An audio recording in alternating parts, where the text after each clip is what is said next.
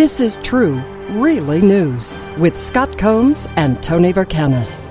All the news you're about to hear is true, as far as you know. I'm beginning to understand now how the Dracula thing came out of Romania. Voters in the village of Deveselu, Romania, re-elected popular mayor Ian Aleman to a third term in a landslide victory this fall, despite the fact that he had died of COVID-19 10 days before the election. Hey, I'd like to support this kind of election and politicians. Dude, I think dead they might be better for us. You seen our presidential election? We may have. Oh, good Lord. The Associated Press... Come on, there's a dead man joke in there somewhere. The Associated Press reported that word of the mayor's passing had spread fast among the village's 3,000 residents, but his name still appeared on the ballot, and many villagers used the vote as an opportunity to honor Aleman, who would have celebrated his 57th birthday on Election Day. Here's why I think those vampire stories could be true. After the results were revealed, many villagers went to his grave to celebrate and pay respects and light candles, saying, "We'll make you proud, and this is your victory." Sales of garlic, I expect, went way up. Taiwanese authorities have slapped a $3,500 fine on a man who violated quarantine regulations. Oh, don't be violating quarantine. The man, a migrant worker from the Philippines, was quarantining in a hotel in Kaohsiung City. I don't know how to pronounce that. So that Kaohsiung. Kaohsiung? We'll call it Kaohsiung. Sound like something strange would happen in a barnyard with Austin Powers. Here's the problem. Idiot. Here's the problem. I've got several students who are Chinese, and they are going to contact me and tell me what that actually is. They will. How do they get a hold of you? Huh? This is a perfect place for. I see. You could give the email address then for folks that don't always see it at the end. Oh, I see. Thought it would be a perfect point for a plug of the TITR at netradio.net. Yeah, boy.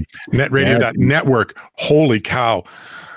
Yeah, it didn't take a lot of prepping. So starting again, Taiwanese authorities have slapped a $3,500 fine on a man who broke quarantine. The man, a migrant worker from the Philippines, was quarantining in a hotel in Taiwan when he briefly stepped out of his room into the hallway. He was caught on CCTV by the staff who called the Department of Health, according to CNN. This is, by the way, from CNN Travel. The department fined him 10,000 Taiwan dollars, around $3,500 US, for 8 seconds. Tone? That's a lot per second. Isn't it, though? After throwing a Bible that struck a Marion County, Florida sheriff's deputy in the face, 39-year-old Robert Hoskins told officers that God had directed him to break into his neighbor's home and free their young daughter.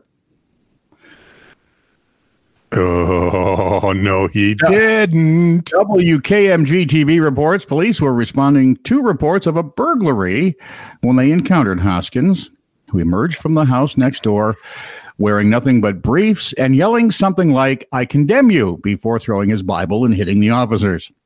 Officers, oddly enough, tased him and took him into custody.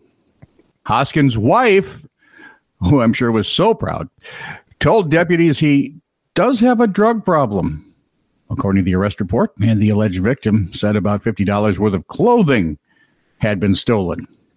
Hoskins was booked on multiple charges. You think? Police blotter file. Deputies responded to a report of a gaggle of elk loitering in a public roadway, creating a traffic hazard near milepost 33, Highway 41 in Old Town at 1:23 a.m. Wait. I have a bone to... Is it a gaggle of elk?